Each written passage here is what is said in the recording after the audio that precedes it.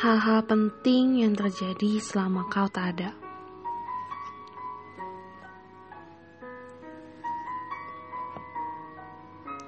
Ia datang tanpa bunyi bel. Etna sedang duduk di sofa menunggu serial favoritnya ketika lelaki itu membuka pintu dan masuk. Etna tak tahu apakah telinganya lah yang sedang berulah atau lelaki itu memang tak membunyikan bel. Barangkali karena masih merasa akrab dengan rumah ini, meskipun rumah ini sudah banyak berubah, seperti cat pagar dan dindingnya yang sekarang mengelupas di sana-sini, dan pohon mangga di halaman yang sudah ditebang dan digantikan kolam ikan yang sebenarnya tak pernah dipakai. Atau bel itu yang justru sudah tak berfungsi. Orang-orang sudah berhenti berdatangan, dan Etna tak pernah merasa perlu untuk memeriksanya.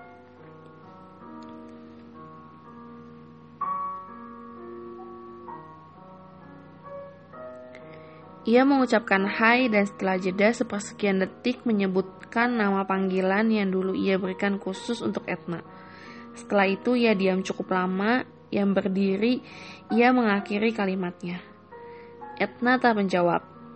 Dia tadi berniat untuk langsung masuk ke kamarnya dan mengurung diri apabila lelaki itu muncul tadi atau nanti mengatakan sayang, sekalipun untuk kalimat di mana kata itu bermakna begitu berbeda.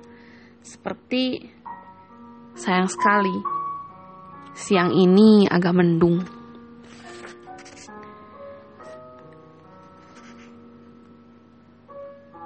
Sepanjang pagi, Etna memikirkan Maria Consinta yang pada episode sebelumnya kehilangan beberapa lembar suratnya yang tak pernah dikirimkan. Mengapa tidak menuliskan perasaannya di buku polos saja, pikir Etna tadi. Dan kelak menyobek halaman yang hendak dikirim, lalu menyusunnya dan membuatnya surat. Lagi pula mengapa surat? Perasaan hanya tak bisa bicara, bukan lumpuh. Itulah alasan kita diberikan mulut. Sekarang Etna diam saja melihat laki itu. Meskipun ia baru saja masuk ke rumahnya, tanpa menyembunyikan bel, sekarang Etna yakin soal ini, dan menyapanya dengan nama lama yang tak diketahui, bahkan oleh anaknya sendiri. Lelaki itu menatap Etna begitu lama. "Mana rokokmu?" kata Etna akhirnya. "Apakah masih ada yang tersisa? Berapa puntung diperlukan untuk menghabiskan 3 tahun?" Ia dulu bilang, ia harus membeli rokok dan Etna mengizinkannya pergi. Ia meraih ke dalam saku celana panjangnya dan melemparkan sesuatu ke arah Etna, dan Etna menangkap benda itu, sebungkus rokok, sudah kumal dan robek di sana-sini. "Masih penuh?" kata Etna, meski sepertinya yang isinya sudah hancur menjadi serbuk. "Aku berhenti setelah rokok pertama." Etna menduga-duga, apakah dulu laki itu tidak akan pergi apabila Etna menyimpan beberapa bungkus rokok di rumah? "Pohon kita sudah tidak ada, kenapa?" "Akarnya mulai merusak kondisi rumah, aku minta Ben menebangnya." "Oh," kata lelaki itu dengan ekspresi sedikit kecewa. Etna ingat bahwa laki itulah yang menanam pohon itu. "Ini biji dari buah mangga pertama yang kita makan bersama di rumah ini," kata lelaki itu pada malam pertama mereka pindah sambil menggali lahan di halaman. Lelaki itu kemudian bilang bahwa kelak ia akan membangun rumah pohon untuk anak-anak mereka di pohon itu. Ketika banjir besar kita juga bisa mengungsi di sana. "Di mana anak kita? Belum pulang." "Ia di surga," kata Etna. Ia tak pernah berkirim surat, mungkin lupa bahwa aku suka berkirim surat. Setiap hari Etna memang menulis surat untuk anaknya di sebuah buku karena sadar adalah mustahil untuk mengirimkannya. "Namanya siapa?" "Maria." "Ia tidak punya nama. Dulu aku terjatuh dari bus." "Oh," kata laki itu dengan ekspresi sedikit terkejut. "Aku selalu ingin menamainya Maria." "Ia laki-laki, tidak cocok dinamai Maria." "Lelaki Latin banyak yang dinamai Maria." Etna ingin mengatakan bahwa negeri ini bukan negeri-negeri di Amerika. Meskipun memiliki banyak kemiripan dan karena itu mereka telah harus menamai anak lelaki mereka Maria. Tetapi Etna memutuskan untuk diam saja. Etna ingat bahwa lelaki itu sudah karib dengan nama-nama. Kadang-kadang ada surat untuk Tony atau Andre di kotak pos mereka, dan apabila Etna bertanya, lelaki itu bilang bahwa surat itu dia tujukan untuknya. "Itu nama kecilku, lucu ya?" kata lelaki itu sambil membawa surat itu pergi. Lelaki itu sendiri menemukan Etna melalui buk telepon dan berkata, "Kamu tahu, kamu satu-satunya orang bernama Etna di kota ini," dan mengajaknya bertemu. Pada pertemuan itu, setelah sesi panjang mengenai asal-usul Etna, laki itu bilang bahwa dia ditakdirkan menjadi penulis cerita seperti Etna O'Brien. "Ketika ayahmu menamaimu, ia hanya tahu namamu adalah gabungan dari nama ia dan ibumu, Edwin dan Hannah. Kau tahu, ini pasti takdir Tuhan." Etna tertawa karena merasa perkataan laki itu konyol, tetapi laki itu bilang ia menyukai tawa Etna.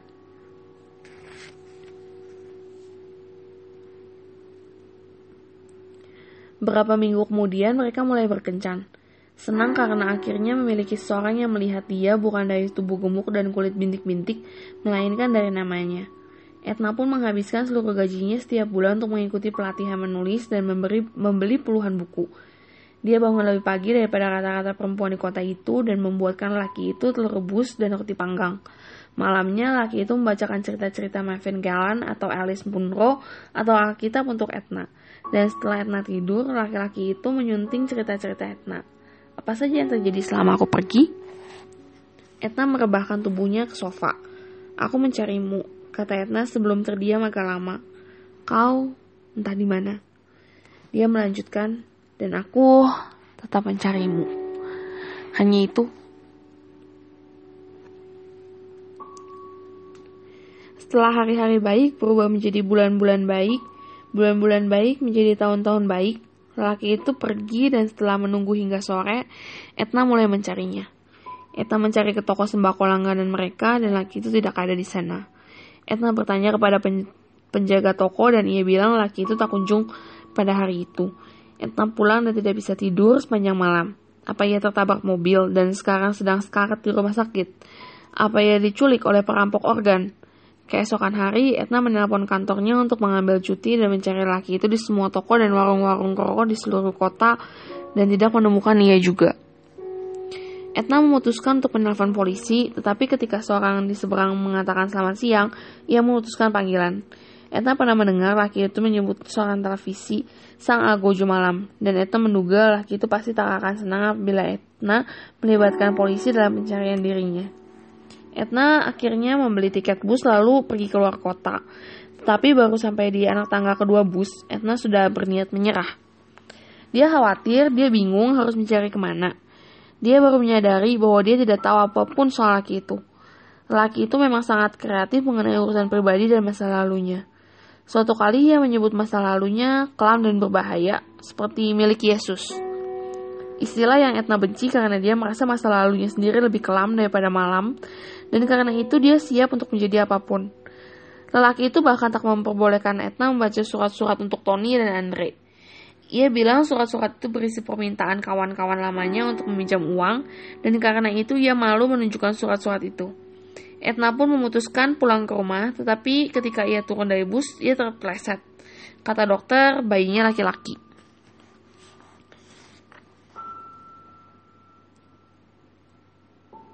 Setelah masa penyembuhan, Etna pergi ke kantornya, tetapi dia tidak terima bekerja lagi di sana. Etna pun berkeliaran seharian dan tikungan ke tikungan. Beberapa hari kemudian, dengan petunjuk surat kabar, Etna mendapat pekerjaan di sebuah pisau cukur. Tapi baru sebentar dia memutuskan untuk berhenti dan bertahan hidup dengan menghabiskan tabungan dan menjual perabotan perubahan, sepetak tanah warisan ibunya dan buku-buku miliknya. Etna menempel selebaran di tiang-tiang listrik. Orang-orang pun mulai berdatangan ke rumahnya untuk membeli buku-buku Etna, satu demi satu. Sebulan yang lalu, ia menjual liontin peninggalan ibunya, pemberian ayahnya untuk ibunya sebelum ia ikut berperang. Ayahnya tak pernah pulang. "Kau punya minuman?" kata lelaki itu. "Aku haus." Etna sadar dia tidak religius dan bahkan tidak tahu nama Paus sekarang. Tapi perkataan lelaki itu tidak bisa mengingatkannya pada Yesus. Ia masih ingat samar-samar ayat Alkitab kesukaan laki-laki itu. Kalau Etna tak keliru, sesuatu yang berkaitan dengan kepergian dan menyiapkan tempat. Etna tahu sejak muda bahwa laki itu tidak pergi untuk menyiapkan tempat untuknya, sehingga kini ia tidak datang untuk menjemputnya. "Kau kembali lebih cepat daripada Yesus," kata Etna tanpa sadar. Ia langsung menyesal. Itu kalimat pertamanya yang menunjukkan ia menyadari kemangkiran laki itu. Dia tak ingin terpengaruh, apalagi kehilangan. Lelaki itu tersenyum. Mengejutkan ya? Ataukah justru begitu, pikir Etna. Ia benar-benar datang untuk menjemputku. Sedikit. Kau punya air minum? Aku haus, kata lelaki itu. Etna bangkit. Aku menyeduh teh tadi pagi, bagaimana? Lelaki itu mengangguk. Tunggu di sini, kata Etna. Ia meninggalkan ruang tamu dan melewati tirai ronce dan masuk ke dapur. Kau masih menulis? Kata lelaki itu. Etna tidak menjawabnya. Kau masih menulis? Laki-laki itu mengulangi, kini agak keras. Tidak, kata Etna. Juga agak keras.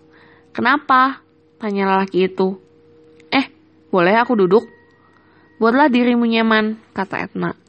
Apa kolam itu meskinya untuk anak kita? Tanya lelaki itu. Seandainya ia lahir. Bukan, itu untuk ikan, jawab Etna. Kau ingin tehnya manis atau pahit? Manis. 3 sendok teh cukup. Bisa kau tambahkan lagi? 5? Iya. Oke. Kau punya creamer atau susu? Ada. Bisa dicampurkan sedikit? Baiklah. Dan juga tolong segelas air putih.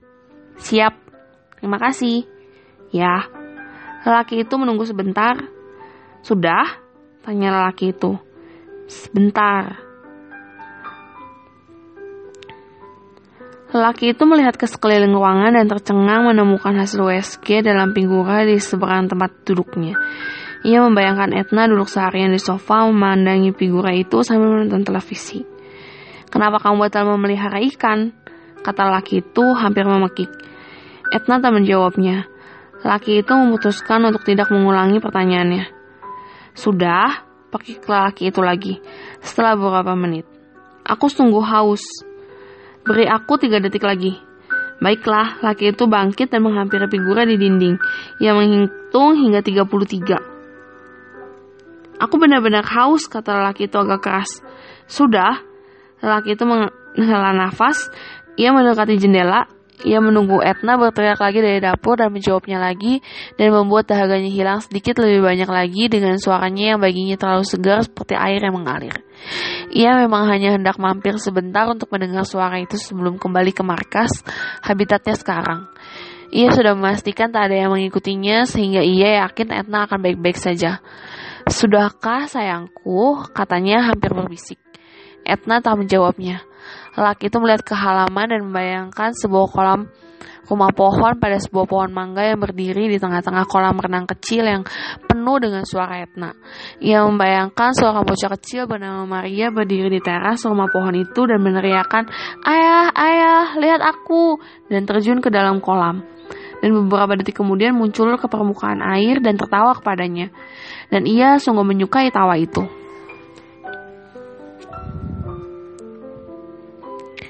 Ia menghela nafas. Ia kini menemukan perumpamaan yang tepat untuk menggambarkan perasaannya selama ini. Ia merasa kehidupannya adalah pohon mangga bagi pondasi kehidupan Etna. Ia memutuskan pergi agar rumah itu tidak rubuh. Ia menyisakan sebuah kolam kosong yang tak terpakai. Ia berbalik, menatap lorong menuju dapur yang ditutupi tirai ronce. Mungkin sepersekian detik lagi, pikir laki itu. Atau mungkin sedetik lagi, atau 2, atau 3.